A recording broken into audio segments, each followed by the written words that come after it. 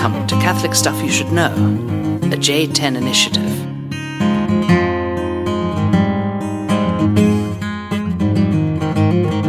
We are off and running, folks. Welcome to the podcast, Father John. Father Nathan. Father Nathan, who's louder than me. Let me turn you down. We're going to turn me down.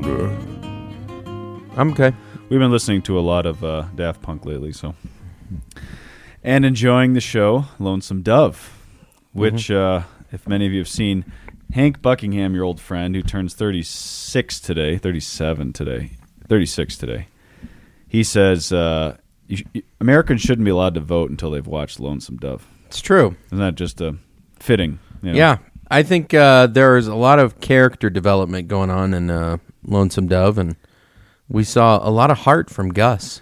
You kind of deeply resonate with Gus.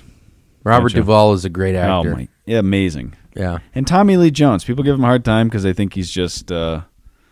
U.S. Marshals? Well, I was thinking of, what's the one with Will Smith in space? Oh, Men in Black? Men in Black. Yeah. Right? Yeah. That's when he needed to pay his mortgage. But when he really wanted to make some good film, he was doing Lonesome Dove. Yeah, it's great. It's The Fugitive. Actually, have you ever seen The Fugitive? With Harrison Ford? Oh, yeah, that's a classic. And he's great in when that. He jumps off the... Oh, because he's the guy hunting him down. He's the marshal or whatever. What is his name? I can't remember what the guy's name is. I'd like to thank Phil Bartline for the Weller that we're drinking. This was a gift for anniversary last week. Yep. Well, we got we don't have a lot of time, folks. We don't have a lot of time. Here's the deal. Okay, Father John asked me, what are you doing on Tuesday? And I said, I have ELC board at 6:30. Right. And I think I put the thing in at 6:30, ELC board, Early Learning Center board, where we go through all of the literature that the kids will read, and I make certain banned books, put it on the index. No, we're going through the budget tonight. Anyways, I thought it was at 6:30. It's actually at 7:15. Is Naughty Kittens on the... Naughty Kittens is a must-read. Three Right. Little Kittens. I think the kids need to read Three Little Kittens and The Little Red Hen. Folks, I think we mentioned on this podcast before, but if you haven't read The Little Red Hen, it's all about if you don't participate, you don't get any. Another book that I think that you should read before you can vote. Yeah, there you go. That's true. Well, speaking of participating, we just had an amazing meal. Goebel's been doing the Iron Chef thing lately. That was Iron Chef. Impressive. I like using leftovers to incorporate them into the meal. One, because we have these great Tupperware containers that tend to collect in the fridge, and if you can knock them down by using a few things, it's nice. Knock them down. Yeah, in that kitchen we got one rooster and a couple of capons. A couple of us are just helpless. And my seminarian was a very good sous chef today. He did knife work, he did prep work, he learned a little bit about food presentation. It was nice. He learned the way to your heart, which is servile obedience. Servile obedience and through the stomach. And through the stomach is right. So, well, this is good. This is the last week I get to live in the glories of Schloss Goebbels. Nice. He put up your mom's nice Marian image. Oh, very nice. Sam put that up? Yeah. Hey, that looks good right there. It does. Yeah, I wasn't sure if you were going to bite on that one. Oh, it's beautiful. Yeah. This is last week. He's got It's always hard. There's always a lot of fighting that happens at the end, Right. Two guys who don't know how to deal with their emotions all the time. Yep. So, no, it's been a great month. I wish I could stay all summer, but there's no room at the inn. So True. I got to move on. Father Brady Wagner asked me if I would like to take on 2 Myanmar seminarians to stay at the house. And I was like, Brady, are you serious? He said, no, I'm joking. If they could sleep in the pool. Right. That's the only space I got left. I got, you could sleep on the bowl out in the pool, or you could sleep on, there's a air lounger that is coming out. By the way, I got the exact same air lounger for my mom today for Mother's Day. It is May 26th, so just a little late. 2 weeks behind. She just got a pool, so this podcast won't come out before she gets it. So one guy in the air lounger. There's guy that Seinfeld episode where, remember, Kramer has the huge dressers. Yeah. Put them in a dresser, We'll see. We'll see. Well, we got an ELC Board meeting. Board meeting coming up or so. We got to move to the topic. So So technically what's about to happen he is loves the called, fact that we don't have to do banter. we can't. You got to go. I'm ready. All right, folks. The Heritage Liquors, come on down. Ba-da-ba. So Mikey Boy, that is Father Mike Rapp. Mikey Boy is actually your brother, but Sure. Father Mike Rapp is on his way. En route. En route, but a little late, and so we're trying to whip one out here before Mike goes. Yep. And so I'm digging back into the files here. He's got a file of prepared podcasts. Yeah, it's a tag in Evernote called pre-podcast. You throw in your ideas. Wow. Yeah, this is called life not shooting from the hip. I got to do that. Evernote could change your life. I don't know if you're ready for it, but I'm using reminders on my phone. that's good. It's helpful. Steps. Baby Yeah, baby okay. steps into the elevator. He's got a prepackaged podcast. Let's go. Prepackaged podcast. Well, the problem is we might have done this. That's the scary thing about As long as it's prepackaged. not priests on a plane or quiz show. quiz show. I kind of quiz showed Mike a little bit last week. That was fun to kind of stick it to him. I was like, I'm going to do that to you. I got to figure out the thing to do with you. With Mike, it was like find obscure Hebrew words and ask him on the spot. So, but Gobel wanted to talk about marrying the church tonight, but I told him, I think we're going to shake it up a little bit. Okay. I'm ready. So, did we ever talk about the book Poverty of Spirit by Johannes Metz? Have you read it? No. It's a small little book. Yeah? We've done this. What I want to talk about is anxiety. Okay. Have we ever podcasted on I anxiety? don't think so. Okay. This is something near and dear to my heart because I am an anxious person. And as you can tell by just listening and the fact that we've been pressing record on our life for the last 10 years, basically gives you the general contours of our personalities, all of our default kind of baggage, weaknesses, probably all of our sins as well. So this is one of them for me that I personally became interested in. There's 3 different works that kind of got me thinking about this, and we're just going to take a couple of like little quotes. But there's one by this guy, Johannes Metz, called Poverty of Spirit, German theologian. Very small little book, very accessible, and I think has some great lines in it. Unfortunately, I don't know what they are until we read them here because they're just sitting in my little Evernote file. There's another book on anxiety by Balthazar, which people always want to ask me about. The Christian and Anxiety. Have you heard of that? Yes. A little difficult. A little dense. It's a little. Have you read it? Angst. Angst. Yeah. No, I haven't read it. It's a bit. I own it. but It's I a don't. yeah. So that one, più o meno. There's a guy named Monsignor John Syak who wrote a dissertation on that book, and it's actually, believe it or not, more accessible and more interesting than his brothers made fun of him. They said, you did a 300-page dissertation on a 100-page book, and that's just kind of how these things go. Sure. So anyways, anxiety is something that 25% of Americans struggle with. Did you know that? I did not know It's that. the second largest mental health problem, only to drug use. What do you define as anxiety? I'm not sure. I don't know where I got that quote from. Okay. It's in the file, man. All right. Well, I mean, can you give me some insight into what anxiety? Well, do you know where the word anxiety comes from? Angst. Angst is the German. Where does it come from? From angst comes from Anxios. angustia in the Latin, Ooh. which means to narrow. The birthing. So the etymological root of not birthing. The etymological root of anxiety, angst, is Angustia. It's the limiting. It's whenever the mind or the heart or human existence just gets fixated and limited on one thing, starts perseverating on it. It's a loss of vision. It's a loss of perspective, of scope. Right? You get fixated on something. That would be the best kind of working definition. Give I any would examples? say. No, I don't want to give you any examples. Okay. So, do you have any examples? Fine. You No, wanna I just just- hypothetically. kind of put out Hypothetically, there? certain things on the kitchen countertop. Well, why is there a lid on the countertop and there's nothing connected to it, and it's just there? And if I touch it, then I get crap I from didn't put that. all the guys that I live with. No, it was ridiculous. I didn't put that there. A plastic lid that should not be there. I didn't. That was brand new. Angustia, anxiety. Now, some of us get fixated on things and then we clean, and then when that Right. when that train's coming through. You know when when I clean my room, it means that I'm usually pretty anxious about something else. Right. We have worse ways of dealing with anxiety.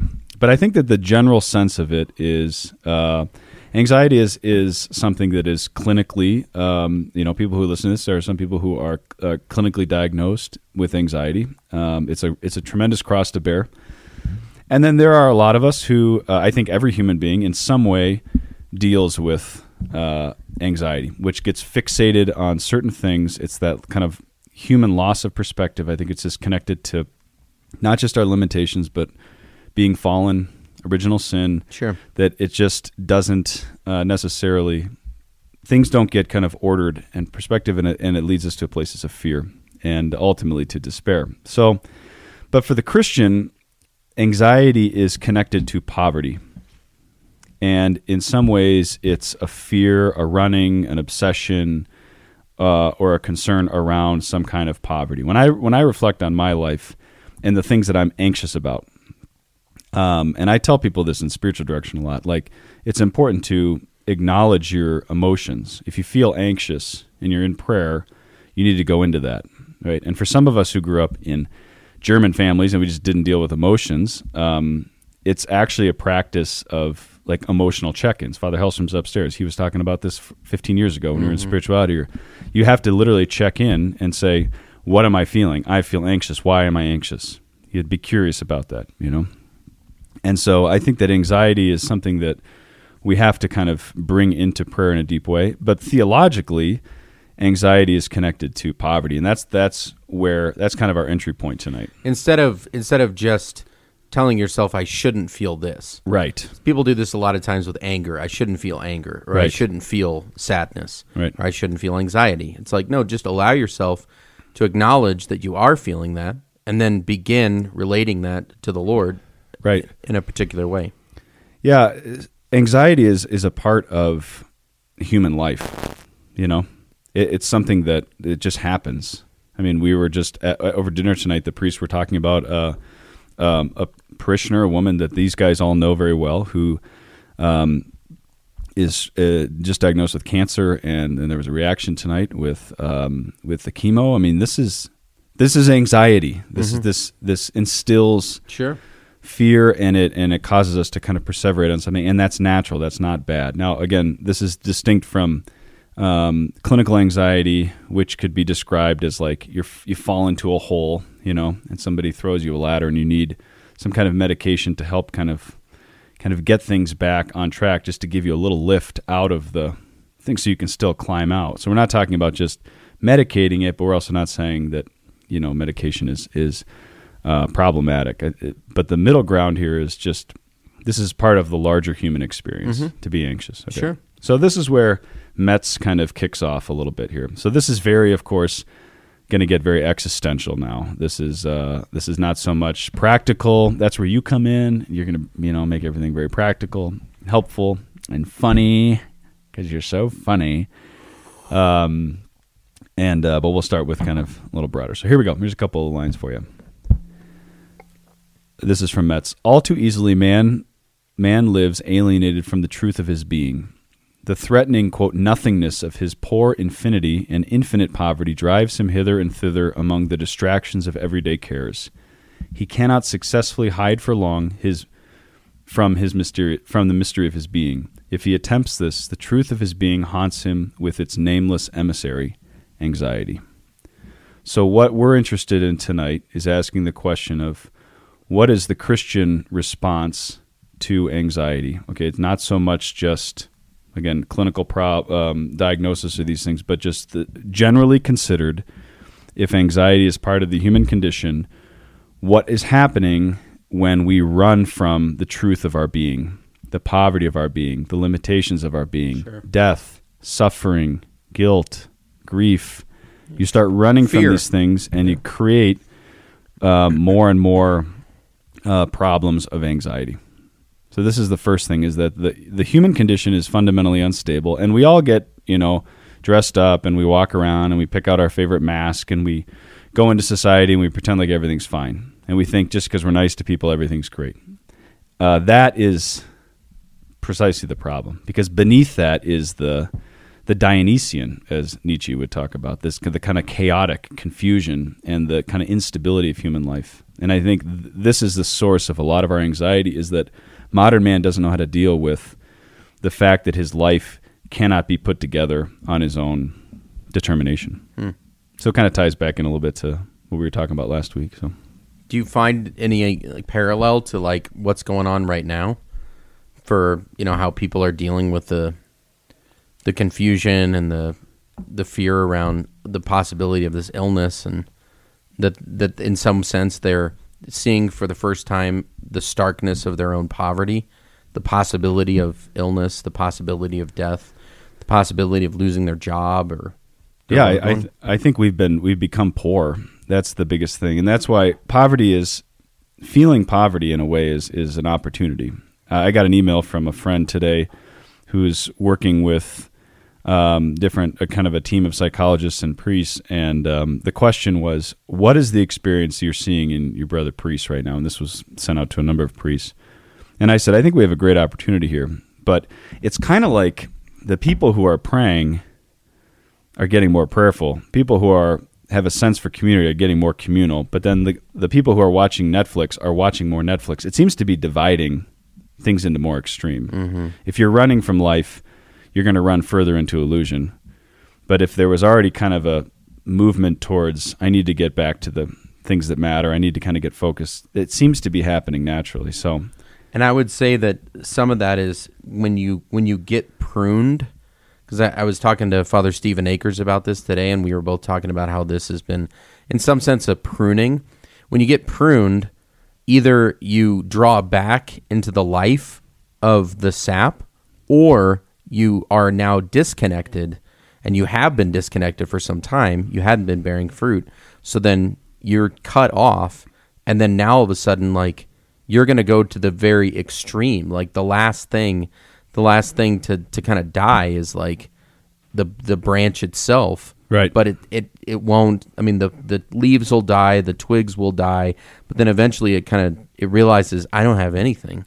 And then for a lot of people, they're having to make the jump back from that, because I think there have been a lot of people that have gone into the extremes of Netflix and then had to say, I can't do this forever. You try to drink from that well, and you're never sated. Yeah, and it's not just Netflix, it's alcohol. It's also exercise. I mean, it's any way that we're distracting from the truth of our being. What is the fact of my existence? Here's another line from Metz, talking about this anxiety in light of poverty. Anxiety becomes the prophet of the repressed mystery of his being. With its alienation, anxiety takes the place of scorned poverty. That might be the best definition I have for you tonight. Anxiety is scorned poverty. In the final analysis, man has one of two choices: to obediently accept his innate poverty, or to become the slave of anxiety. So we could start there and say, from a theological perspective, anxiety is the scorning of our existential poverty. And get into your late 30s. There's a very funny Seinfeld clip we were watching where he's talking about trying to make friends in your 30s. Do you remember that? Mm-hmm. Very funny, right? This is where, what's his name, the baseball player? Keith Hernandez, right. So Keith's hanging out, and he asks him to move, and it's like, well, this is going way too fast. It's a very funny episode. But part of what happens in your 30s is that relationships start to get pruned. You step into your vocation. You give yourself in a more deep way to a mission, whether that's a family or a work or priesthood to a parish or a doctorate or whatever it is. Things start to get pruned out. You start to feel poor. You start to feel your limitations as you get older, right? Physically, you can't do what you used to do, right? You can't go on those, 5-night benders like you did in college and just rally every morning and be totally fine. Right. It just doesn't work anymore. And that's the only thing you had going for you, was the only thing I have to be up for is, you kind of do some stuff during the day, but then later you're going to party. Right. What I see is, out front, Father Hellstrom has done a lot of work on our property, and he's pruned this lilac bush that's directly in front of our picture window. I don't know if you've seen it, but there are flowers on every single branch. But if you look underneath, he has done a ton of work underneath the bush to kind of trim everything else. And then there's the lilac bush right in front of our door that is just growing wild. It's got leaves everywhere. but there's no flowers. And there's sometimes where it's like I feel more alive when I just have leaves everywhere than just bearing fruit in kind of a limited way. I'm not asking you to do everything. I'm asking you to do this one thing. And then when it's that one thing, I'm like, no, I'll do everything else but that. Right. That's when you're cleaning your room, cleaning other people's rooms, cleaning up your inbox, and you're cleaning other people's countertops, cleaning other people's inboxes, and then eventually you're like, I got to deal with this one thing. Right. So, and I think that obedience, which is something probably most people listening to this podcast, if you're in the lay state, you're trying to figure out what does obedience actually look like. Obedience is the pruning. And a lot of it is that God is the vine dresser is doing the pruning. Mm-hmm. The question is, quote, here you go, in the final analysis, man has one of two options, to obediently accept his innate poverty or to become a slave of anxiety. The rejection of obedience is the source of anxiety. Again, it's part of kind of the datum of human existence. Yeah. Some of it is clinical, right, or genetic. But for everybody, we all share this. We have a choice. We're not just slaves to our circumstances or slaves to our DNA. Like there's also human freedom, which says, will I choose this or will I not? And a lot of it means learning and understanding how to discern the will of God in your life. And that's why St. Thomas Aquinas, St. Ignatius of Loyola, Balthasar, all these guys talk about anxiety. Ignatius in particular in his discernment of spirits. You're looking for it. Anxiety is important. He doesn't just say, like, be aware when you experience anxiety. He doesn't just say, when you feel anxious, that's bad. Get back to focusing on prayer. Suppress that feeling. That's just bad and it's distracting. It's like, no, you need to there's something intelligible in that because God is working in that anxiety because he's pruning something. That's what's happening. Well, I just find that obedience is, I can't choose any option. I have to choose this option. Mm-hmm. And that's where I think, Thomas Aquinas, he got the reputation as being the dumb ox. But the dumb ox is the one who's actually yoked himself to the master and he's content just moving forward like as a yeoman would down one path instead of zigzagging and stopping and whatever. It's just measured. Right. Aquinas locates anxiety under the auspice of fear, right? So the loss of the good. Sure. And in particular, this is the loss of which I feel like I cannot live without.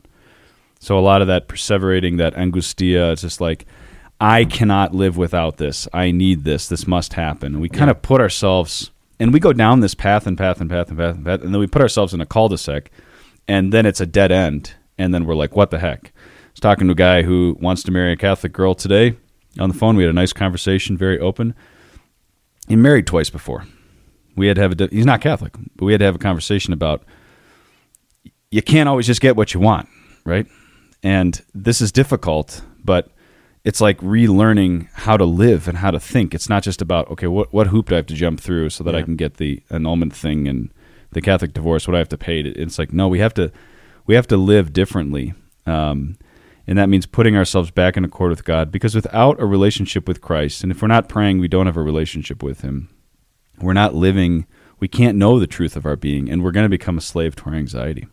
We're going to live kind of lost. You think of Dante in the forest at the beginning of the Inferno. You're just kind of lost out there with the beasts, and you're kind of given to the winds and to the confusions of life. And that sounds to me like a lot like my teenage years, when it was like my parents are like, you can't go to that person's house tonight. It's like, do you realize what that's going to do to me? Do you have any idea how much status I'm going to lose by not being present for all of these things, etc.?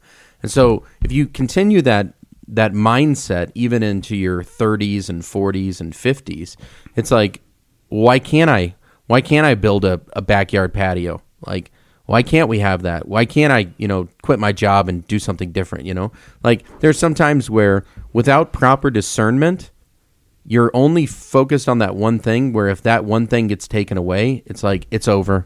It's over. Begin the pity party. Right. If I lose this, I cannot live without this. And it's like, well, you can live without everything except for God, because he's what sustains your being in place. Sure. Now, that's not easy. And it's never like consoling when someone says, suck it up when you're losing something or when you feel like you're dying. But we don't have to live in that anxiety. The crazy thing that happened in the last century is that anxiety kind of became the centerpiece and the focal point of existentialist philosophy, thinking in particular of Martin Heidegger, right? So this is your angst. And Heidegger starts his philosophy with Geworfenheit, right? Being thrown into existence. So a man finds himself thrown. You're just there, you're existing. And then the question becomes, what do you do with that? And so much of existentialist thought is about using the willpower to kind of overcome this kind of, again, this datum of human existence, this kind of the givenness that we have. And you just feel that the kind of self-made man is the one who can I can just conquer all anxiety and all fear. And I get what I want. Willpower. Right. Schopenhauer. Willpower. Remember that? What's that from? It's from Life is Beautiful. Oh, okay. Where he teaches them, that if you just will it, it will happen or whatever. Right. And he just stands over the guy and Schopenhauer. But yeah, I mean, I would say the opposite is surrender, and not forfeiture in like a negative way, but an entrustment, so that there's nothing more you can do. I mean, I spoke to a lady yesterday. I had to go to Lutheran Hospital to anoint somebody with COVID, and I talked to his wife afterwards, and I said, look, he's in the will of God at this point. Wherever he goes, that's ultimately the will of God. So, I mean, we believe that he's actually, through this sacramental power, entered into a state of grace, we hope, and so now it's easy to kind of say, we want him to come back. But what if that's not God's will? Yeah. And what if it doesn't happen? And then we say, well, God, you totally messed this up. Whereas if you actually have holy resignation, then it's like, Lord, we give him to you. Yeah, so I think that's right on. The response and the opposite of anxiety is surrender or resignation in the sense of like entrustment, right? Mm-hmm. Hey, Michael. Mike, how you doing? Shaved. Oh, clean shaven. You shaved.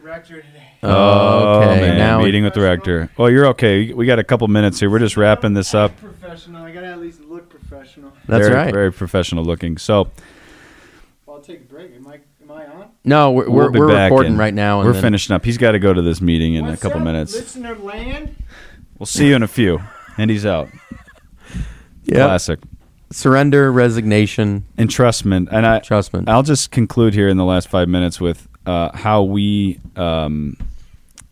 try and live this. It's kind of built into our life in the Companions, and I think that it's because, like, how do you get to a place of deeper surrender and deeper entrustment? Well, first off, you have to acknowledge your experience. Honesty. Right? Honesty, brutal self-honesty is what Yep. Escriva says, right? You got brutal self-honesty with, what am I feeling right now? I'm feeling anxious. Why am I anxious?